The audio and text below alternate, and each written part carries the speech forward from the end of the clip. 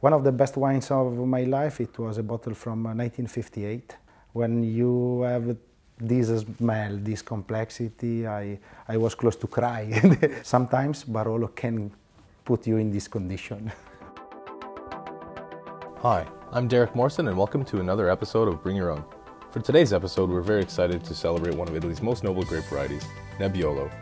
Joining us with some incredible bottles from their own cellars are Luca Rawagna from his family's domain in Barbaresco and David Harvey, wine merchant based in London, UK with Rayburn Fine Wines.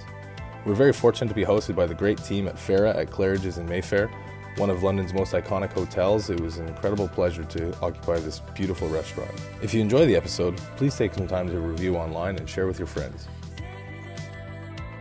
Gentlemen, thanks so much for being with us tonight to celebrate some Nebbiolo and crack up some pretty deserving bottles. Let's just go around and quickly introduce ourselves. We'll start with you, David. Why don't you just tell us a bit about who you are, what you do? Thanks. David Harvey from Rayburn Fine Wines, based in Edinburgh and London. And Piemonte is one of our great loves and sort of specializations. Fantastic. And we're very honored to have you with us, Luca, today. Big fan of your wines, both professionally and personally. So I'm quite excited to have you here. Thanks for joining us. Can you tell us a bit about what you're up to in Piemonte? Thank you so much. I'm Luca Rawagna family, the fifth generation of our family in classic winemaking. I'm from Barbaresco village, a really tiny village with 600 people. Really, we have more hectares than people in the area, and we have vineyards between Barolo and Barbaresco. I work with my father Alfredo. We work in 15 hectares, half in Barbaresco and half in Barolo appellation. Fantastic. So you have a couple bottles that you make to share with us. Why don't you? I'll tell you what. We can pour them out and we can taste, and you can tell us a bit about them. Start with the Paillet on the right. Great. And Pira on the left. I think it's quite interesting to start to talk about Nebbiolo, talking about the two appellations of Langhe, the Barbaresco and the Barolo wines, because are similar but so different. The appellation of Barolo and Barbaresco have to be made. The wine have to be made with 100% Nebbiolo. With aging in barrel, could be 3-4 years. For example, we release after 5 years, but is our choice. And the soil composition is really different. Is why we consider Nebbiolo one of the great variety of the Langhe, because every little detail inside of the soil different make completely different wines.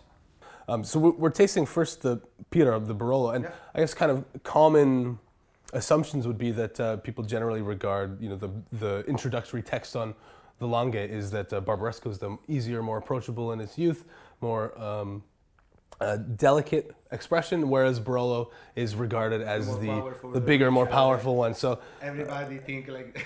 I mean, obviously, it's too broad of a perspective. It's too broad of things to say. But tell us a little bit why you think we should drink the Pira before the Paillet in this state. Talking in general, I agree with you. Because if we try many Barolo from different historical parcels, we say menzione geografica aggiuntiva for the cru. A lot of Barolo are more powerful, more tannic than a lot of Barbaresco. But to be more precise, we have really to talk about every single vineyard. For example, we are not really common in the expression of Barolo and Barbaresco, because our Barolo come from a monopoly vineyard, who is Pira, is one of the oldest property of Castiglione Falletto. We found documents about 500 years ago talking about this vineyard. And Castiglione Falletto is really known to be the elegant village of the Barolo. We are in the area of the Rocche. This means our soil with a lot of different layers. You have to consider Langhe. In Langhe we have sedimentary soil, mainly our white soil with a lot of limestone, marl, grey, blue marl, and sometimes sand. And the unicity of the rock is the composition of this soil is really stony soil with a lot of different layers. And our monopoly vineyard Pira come from the destruction of the rock. And it is easy to understand if you have a really rocky soil, the wine will be really mineral, not aggressive and so elegant. And this is why Castiglione Falletto is known to be one of the elegant terroir. And there is some sand in Pira as well? Something unique.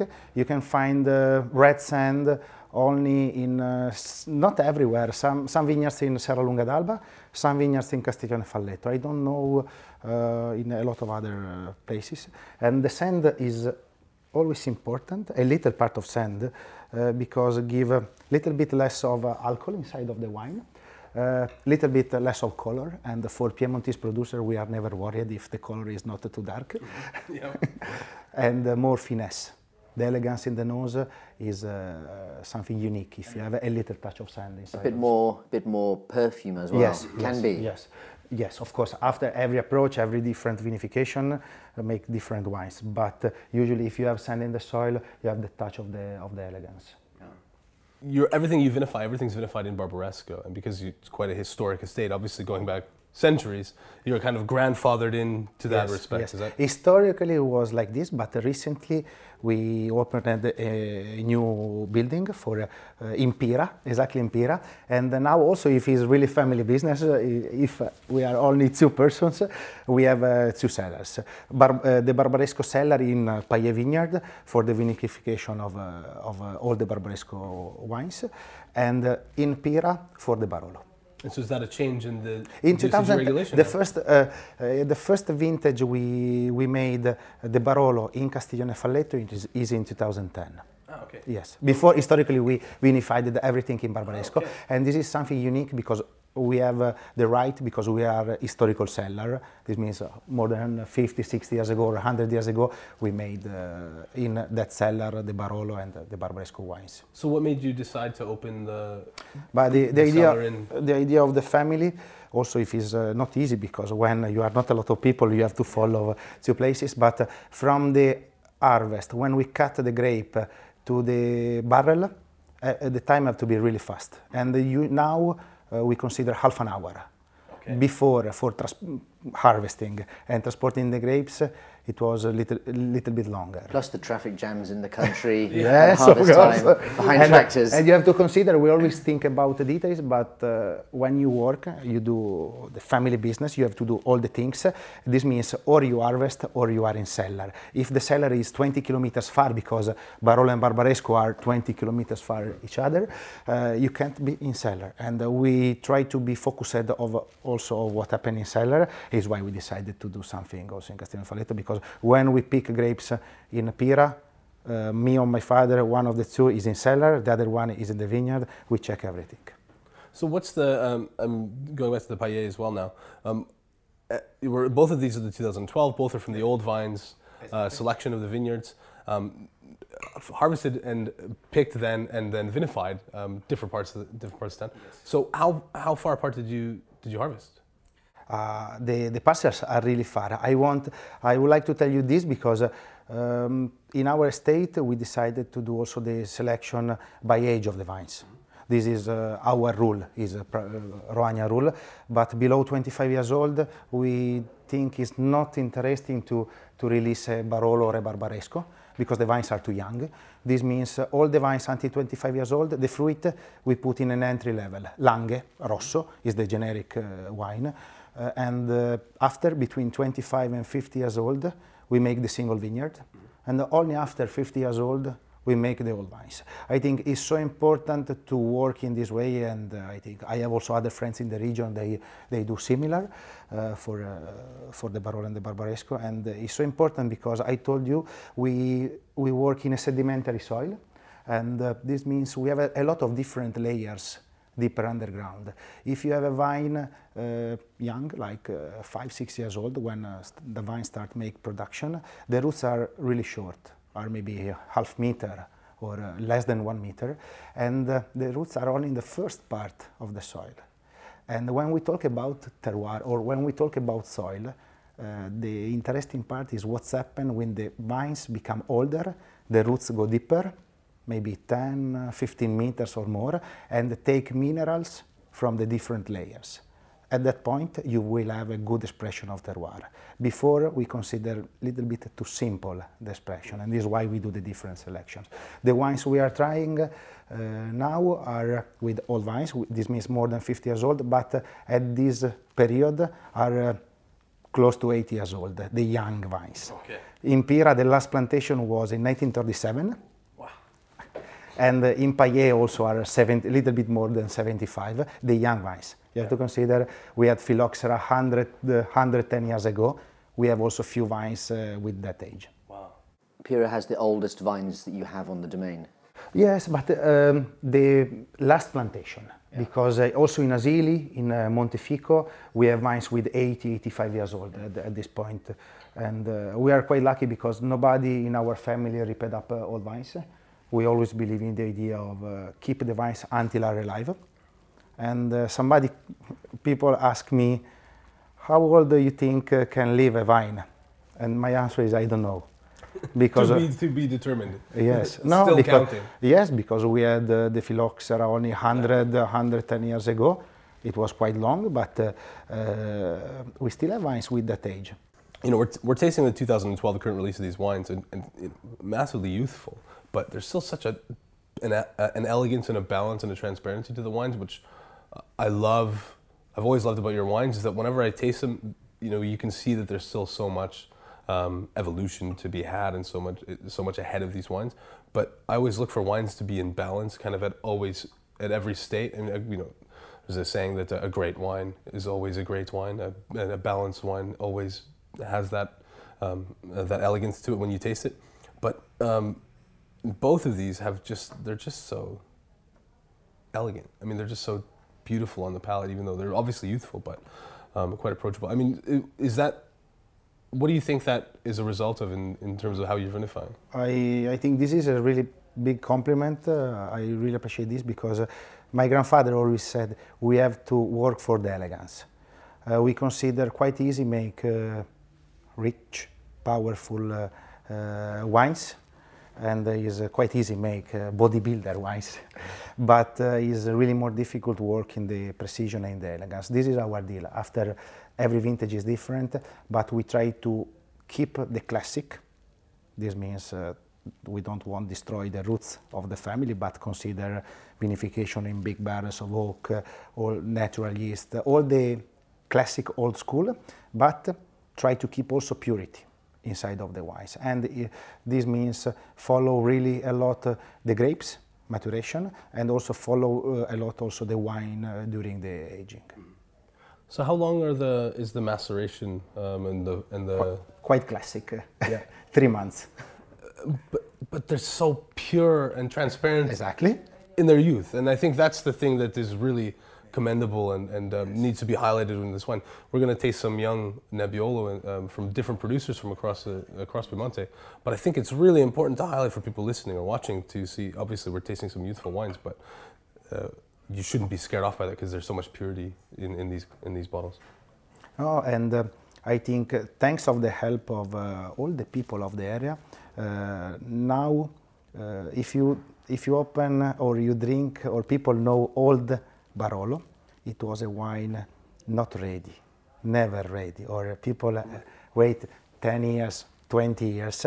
Now I think in our generation we try to respect all the steps of the wine. This means keep the beauty of the classic expression, but keeping also the purity inside of the wine. And I think this is something different than 30 years ago. Is why everybody wait long time for drink. But I think a great bottle of Nebbiolo, if you like freshness, fruit expression, you can enjoy in the first 5-6 years. You can keep 10 years more, or you can keep 50 years if you want.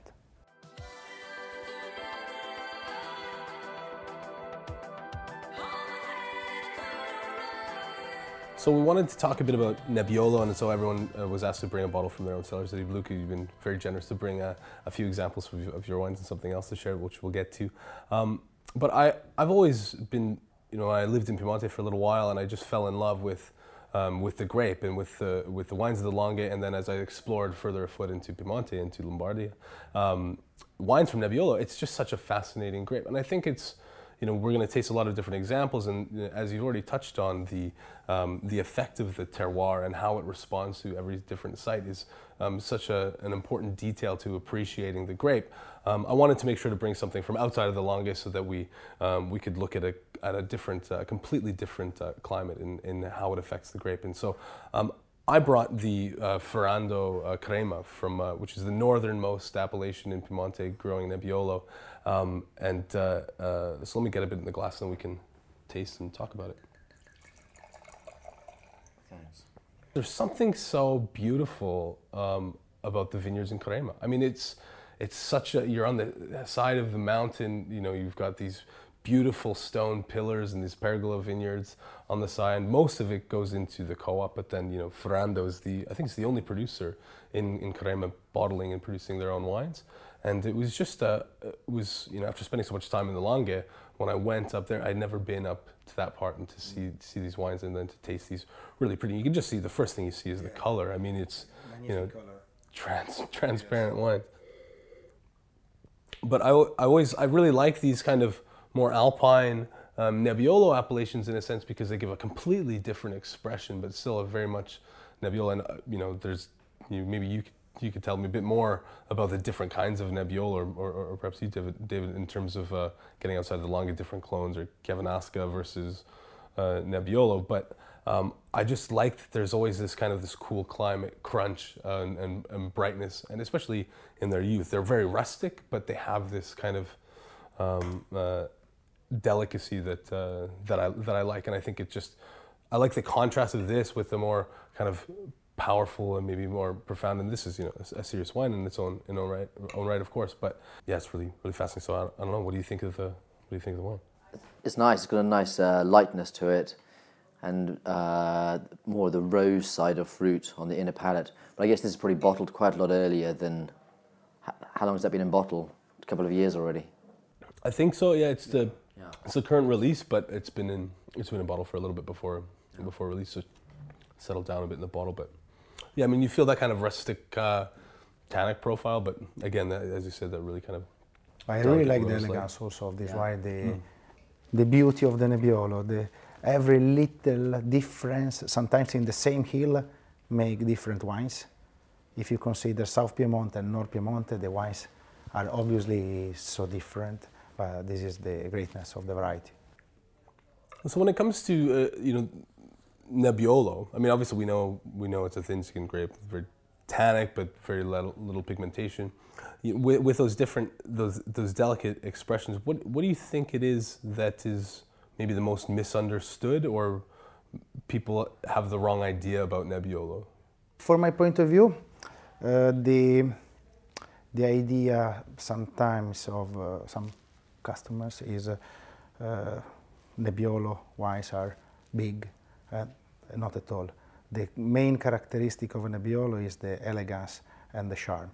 Also, if you try the top wines of the Langhe or from everywhere where grow the Nebbiolo, you will find the crazy elegance. The full body wines for me are not the best expression, and you will find in the top vineyard so elegant wines. And sometimes people, I think the big misunderstood sometimes is to think Nebbiolo is a really big opulent wine. Not at all. It's one of the most elegant varieties. If it's from a good vineyard and if it's well made, you will find a lot of charm. And an elegant wine, or an elegant genre of wine for the kinds of wines that have almost everything as well, because you have quite good acidity and tannin and depth and body, but not too much of any of them if you're working in the finesse direction. One of the things that I've always struggled with is it's always the hot vintages that get the big points and these big opulent wines that get all the attention from the some critics, and it's always just been a really confusing thing for me, because it's really that elegance, those contrasts, those nuances of the grape that are the most inspiring, and is what I kind of fascinated me about the grape. And I always find that in the really hot vintages, in the opulent styles, they tend to become very one-dimensional wines. I mean, they're impressive in this kind of bodybuilder way, as you said, but they don't really have any understatement. There's nothing that fruit overpowers the kind of more earthy and kind of pretty aromatics of it, and you kind of lose that. And do you think that that's maybe had some sort of effect on the consumers, where people will seek out some wines, or it will distract from what's maybe the essence of the grape? Or I think every palate, every country have a different approach with wines, also with Nebbiolo. But I am sure if you ask a producer to bring an old bottle, they will bring always a cold vintage with a lot of complexity. The producer, like one of the last things I did, a friend asked for a bottle in the end of the 90s. I took a bottle of 99. And for a lot of people, 2000 is the vintage because it's more opulent, more... Or 97. Or 97 also. But if you talk with producers, we always prefer the elegance. David, have you seen kind of like a trend, any sort of changes or shifts in the market?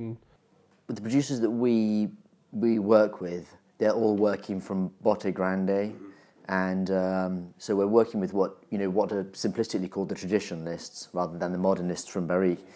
But and so as that's all we work with, then I only know how those wines are received. But I think it's interesting that when Barolo was kind of split almost cataclysmically, and they were perceived as being two distinct genres of Barolo. Of course, it was the modernists with their Barrique who actually caused a lot of press, made tastings around the world, and following on from the work of, for example, Gaia and Barbaresco, talking about Barbaresco and Langhe by default around the world. The modernists also took Barolo around the world, and you even had Italian guides like Gambero Rosso, who simply gave terrible scores to any traditional producer and gave huge scores to anybody with a Barrique. And so the scales were really off balance for a while.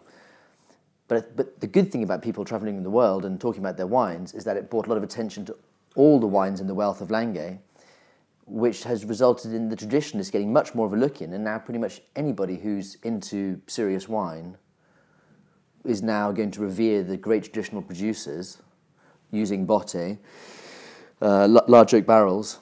And the modernists, to be taken seriously, if you're using Barrique, you need to be working really subtly and elegantly with them to make it work. The small barrel wasn't the problem; it's how you used them that's the problem. Right. I mean, and obviously that's the highlight for in that divide at the time. And it was there's one thing you touched on. Obviously, there's kind of people's tastes in different markets, tastes in different styles, and you can make wines of integrity in both camps, and there's dedicated vignerons in both camps, and people are growing their fruit in a way to match their vinification to a degree. I think, but perhaps just coming to a point of convergence or of the middle way. The traditionalists have lost the rusticity, and the modernists have lost the oakiness and the barriquiness, and so whatever vessel you're using, everyone's making them work better. It's now more of a smaller piece of the process. This is an evolution of. And when maybe just five vintages or 8 vintages into that kind of phase. So the first vintages of this new level of sensitivity are now coming to the market. Has it become easier? Did you witness it firsthand? Yeah, I guess I started going to Italy in '98 and did my first big trip for 2 weeks in the Langhe in 2001. The economic circumstances, the popularity of Langhe wines, the economic reality, the investment in the area, the expansion of vineyards, the refurbishment of cellars, the people buying the right equipment rather than using the wrong equipment. There's just been a massive, almost total change. Yeah, I think I saw this because I started in 2001. I finished the enological school in 2001. I started the university, but at the same time, I was in charge of the vineyard and cellar with my father, and it was really different, the interest at that time. Also, it was a different period. The classic wine, maybe it was really less interesting for the market, for the customer. I am really proud of this evolution. I saw in my little less than 20 years of work in cellar, the evolution of the tasting of the persons, of the customers, and I am really happy to see this, because a lot of people now have knowledge, understand what means, what make one vineyard, another single vineyard, and I think is really different than 20 years ago or more. Yeah, 20 years ago it was deep countryside. Yeah. Some importers would visit, a few producers might go out and do their sales trips, but 364 days of the year it was country. And I guess just the starting point when you get the wines to a buyer or a customer at a table, I mean, you're beginning at that conversation at a different state in terms of like, okay, we are in this part of Italy, and you know, instead of starting at the, step one, you can maybe start a little bit more into the nuances about what's going on. Yes, now when we talk about the wines, when I do discussions, we talk about details. Yeah. Before it was more... starting from the beginning. Yes, start from the beginning, explain the classic idea, and sometimes also... you said really correct things. Classic, it was rustic. I think volatility. Yes, it was hard tannin. Yes, but because also the area come from really poor region.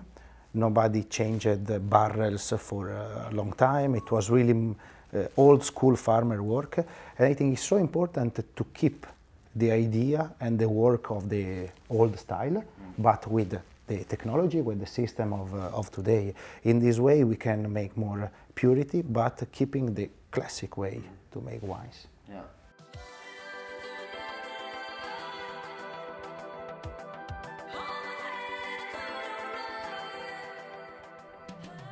So Luca, you brought a bottle from your cellar, not just one of the wines that you make. So this is a up and coming producer. No,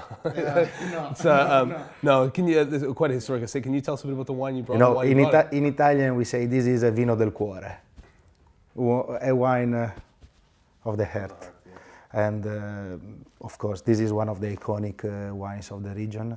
Now Maria Teresa, she is the boss in Bartolo Mascarello. Bartolo is one of the great men who create the reputation of Barolo all around the world. I think it was interesting to share with you this nice bottle, and 2013 is a magnificent vintage. For me, this is one of the best 13 of the Barolo area, and this is why I decided to bring this from my cellar. Fantastic. Let's get some in the glass. David? So if we were opening a bottle 20 or 30 years ago, made by her father, we would have opened it in advance, we would have decanted it, of course, trying to soften the wine down. Of course. But you said earlier this wine is ready to go. Yes, but I think this is the touch of our generation. I think if we work well, we don't make troubles, we keep the past, and we have only to tune a little bit things to make also to show the beauty of the first part of the wine. And for me, Maria Teresa, she's doing an outstanding work. And of course, I agree with you, David. Bartolo wines, they were never ready. But we discussed it before. I had one of the best wines of my life. It was a bottle from 1958. And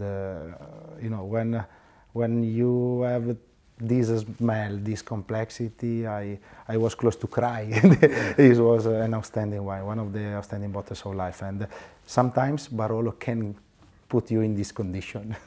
Like at what point when you were growing up, did you have a wine that was just made you go, it went from being something on the table to something that made me go, wow, I want to create that. Did you have a moment at some point? Did you always... Of course, one of the pleasure of my life is to enjoy bottles of wine from all around the world. I drink more or less wines from all around the world, and I am a producer of Barbaresco and Barolo. This means I drink also a lot of Barbaresco and Barolo wines. Talking about emotions, old Bartolo, I am also a big fan of old Giacomo Conterno, of course, and also old Bruno Giacosa. Bruno, unfortunately, he passed away recently. He was one of the great masters of the region. I think maybe I had not a long time ago the 78 from the Collina Rionda. And these are the wines you think, wow, without the technology, without anything, with a great vineyard, good grapes, with the knowledge of the winemaking, they create iconic wines. And of course, I don't have one wine, but many wines are in my head, and it will be a dream to do similar things.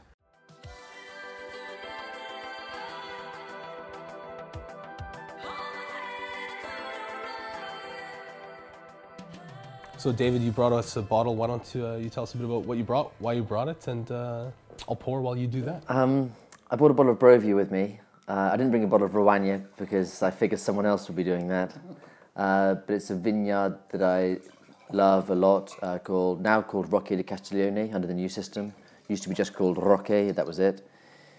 There are perhaps 10 owners of Rocche, and it's the vineyard right next door to Luca's Pira. And he just told me earlier on today that he's just bought half a hectare of Rocche. So he's now one of the 10 owners. It was a secret. Was a secret. Now, Breaking news.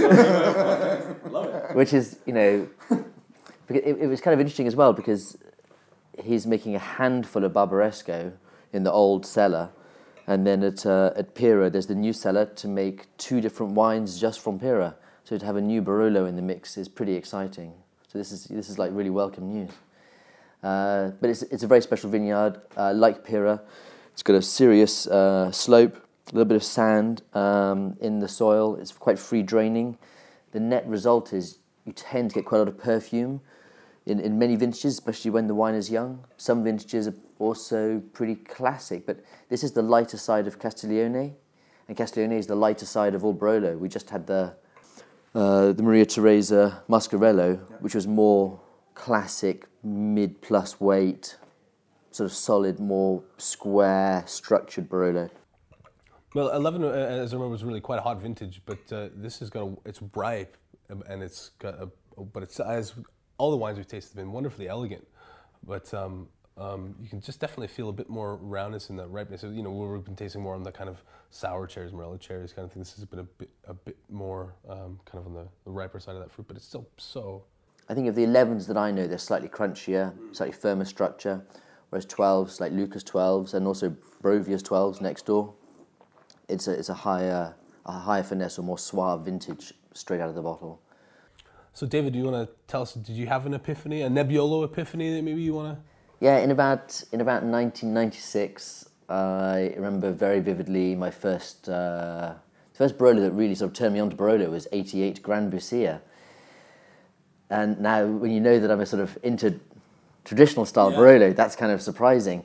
But I think it's a wine that in more vintages than not, it's the wine that Aldo Conterno really nailed through the last decades.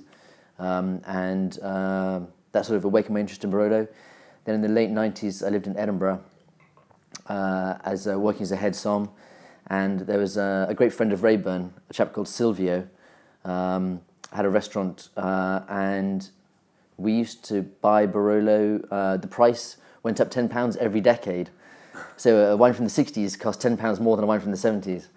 And I remember having sort of all the Vietti single vineyard 71s, drinking several bottles of Giacomo Conterno 71, a special bottling they made for someone, and also various things from 64s, 61s from the 50s, and trying several producers, but also going back in time. And of course, then as soon as I had the money, time, and the right kind of job, I was straight over to Barolo for a 2-week stay and visit lots of people. And then I went to live in Piemonte. So yeah, it's an area that's very close to my heart. But I think if we look at sort of all the famous grapes, or all the famous wine regions of the world, very few of them really truly deserve their reputation. And I think Nebbiolo is one of the great 5 red grapes, if not higher up. And I think Barolo and Barbaresco, they are one of the world's top 5 red wine regions. And there's maybe something else to think about as well, tasting the Brovia. Something that they share with Luca is a commitment to clean farming. And this is one of the other things that's come out in the last decades, has been a small body of producers, a growing body of producers who said, right, we're going to go organic, we're going to be highly sustainable, we're going to be certified or not. I can't think of a lot of producers in Piemonte who are totally biodynamic. It's more of an organic direction than biodynamic. It's more organic than biodynamic, I agree with you. And for example, in our estate, I am really proud of my family because I only started in 2001, but our soil never touched chemistry because before the 60s or 70s, nobody used chemistry. And in the 70s, my father Alfredo, he was already involved in the business. He said, no, I don't want to do nothing about chemistry, and we have really clean soil. But all around, I have good friends. They work really well. They don't use any kind of herbicide, and they keep the grass. This is so important because at the end we make wine. Is an element have to be healthy, and of course everybody knows we have alcohol inside, but all the other things that we don't want herbicide, pesticide in the wine. And it's perhaps worth noting that of the 10 or so producers that form the group of Vini Veri, 2 of them are from the Langhe, and you've been participating in the Vignature tasting, and also many of the early raw fairs. Yeah. So it's kind of interesting being a producer from an established historic Barolo classic denominazione producer, but also at a natural wine fair. Yeah. Well, I think that's the important thing to know, especially with Romagna, is that people look at that as kind of a more modern, contemporary thing. But the important thing to know with Romagna is that it's been centuries of just dedication and perseverance to a very dedicated philosophy. And I think that's so. You're not adjusting to them. You fit in because you've been doing it before it was cool, as they say. Yes, but for my point of view, if you don't have life in your vineyards, in your soil, you can make wines with identity. And for us is something important working this way, because if we don't keep the grass, if we don't have animals around, we can't make the good habitat for the vines. The monocultura, the vines everywhere without other things, are not good. Is a problem. We need other kind of vegetable, other kind of grass, and this is good for the soil. If we don't have this kind of conditions, I am quite sure it's impossible to make wine with complexity.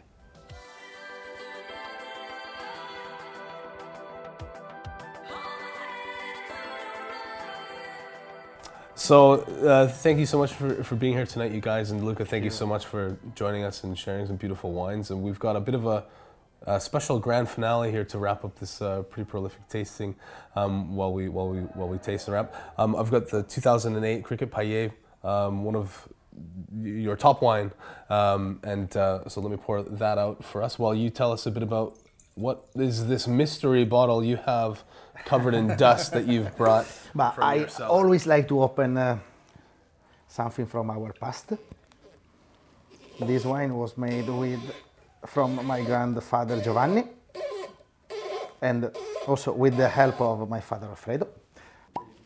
Okay. What a contrast. I think for me, Cricket Paillet, you said it was bottled last summer? Yeah, it was bottled the 2nd August 2017.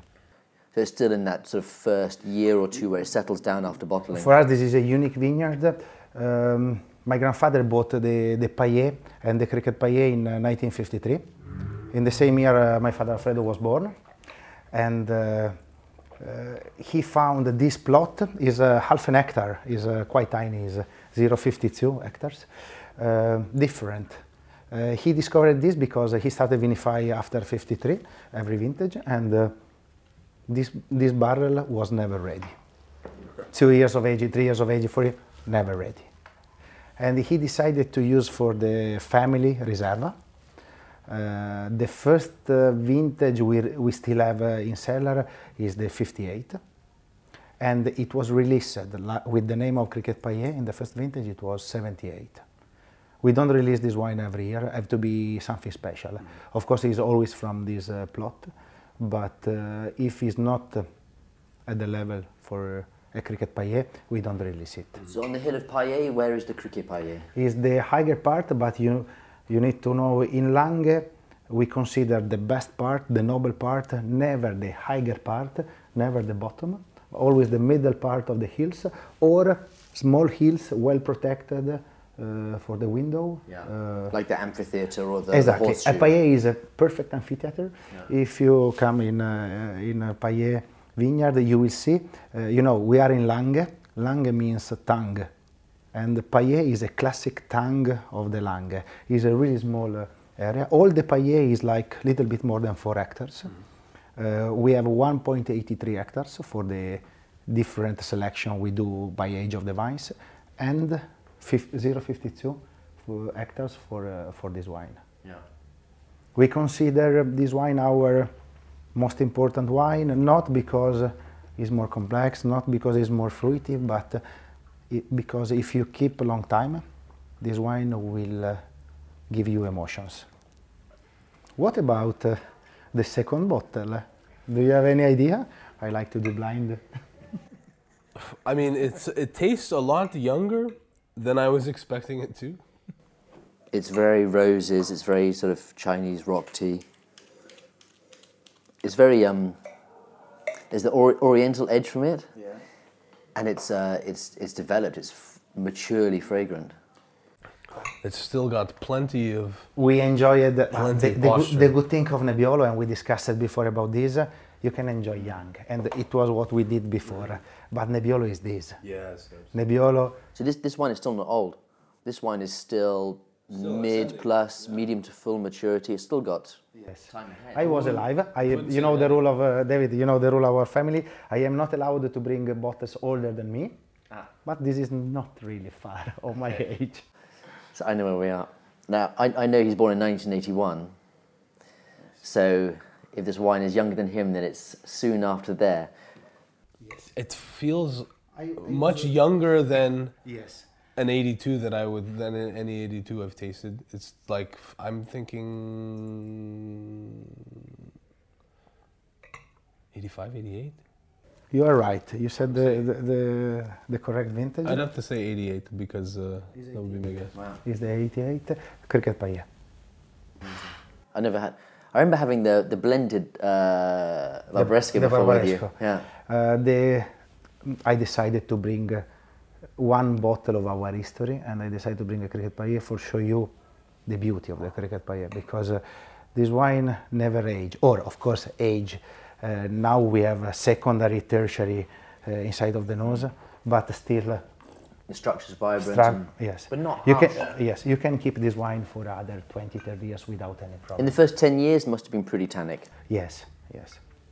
Also, this was the way to make wines in the 80s. The hand of my grandfather, the hand of my father. Really classic, really tannic. Yeah. And but I think you can find the fil rouge between the two wines. Absolutely. Thank you so much for bringing some exquisite bottles. We're waxing on Nebbiolo, and this is a pretty fitting way to finish the 20 years of the same vineyard. So, cheers, salute. Salute. Chin chin. Grazie mille. Thanks for inviting us. Thank you, gentlemen. And thank you to Farah and the team here at Claridge's for hosting us. And cheers. Salute. Fuck, that's good. Thanks for listening. We hope you enjoyed it. Please take a moment to give a review online at BYO Podcast.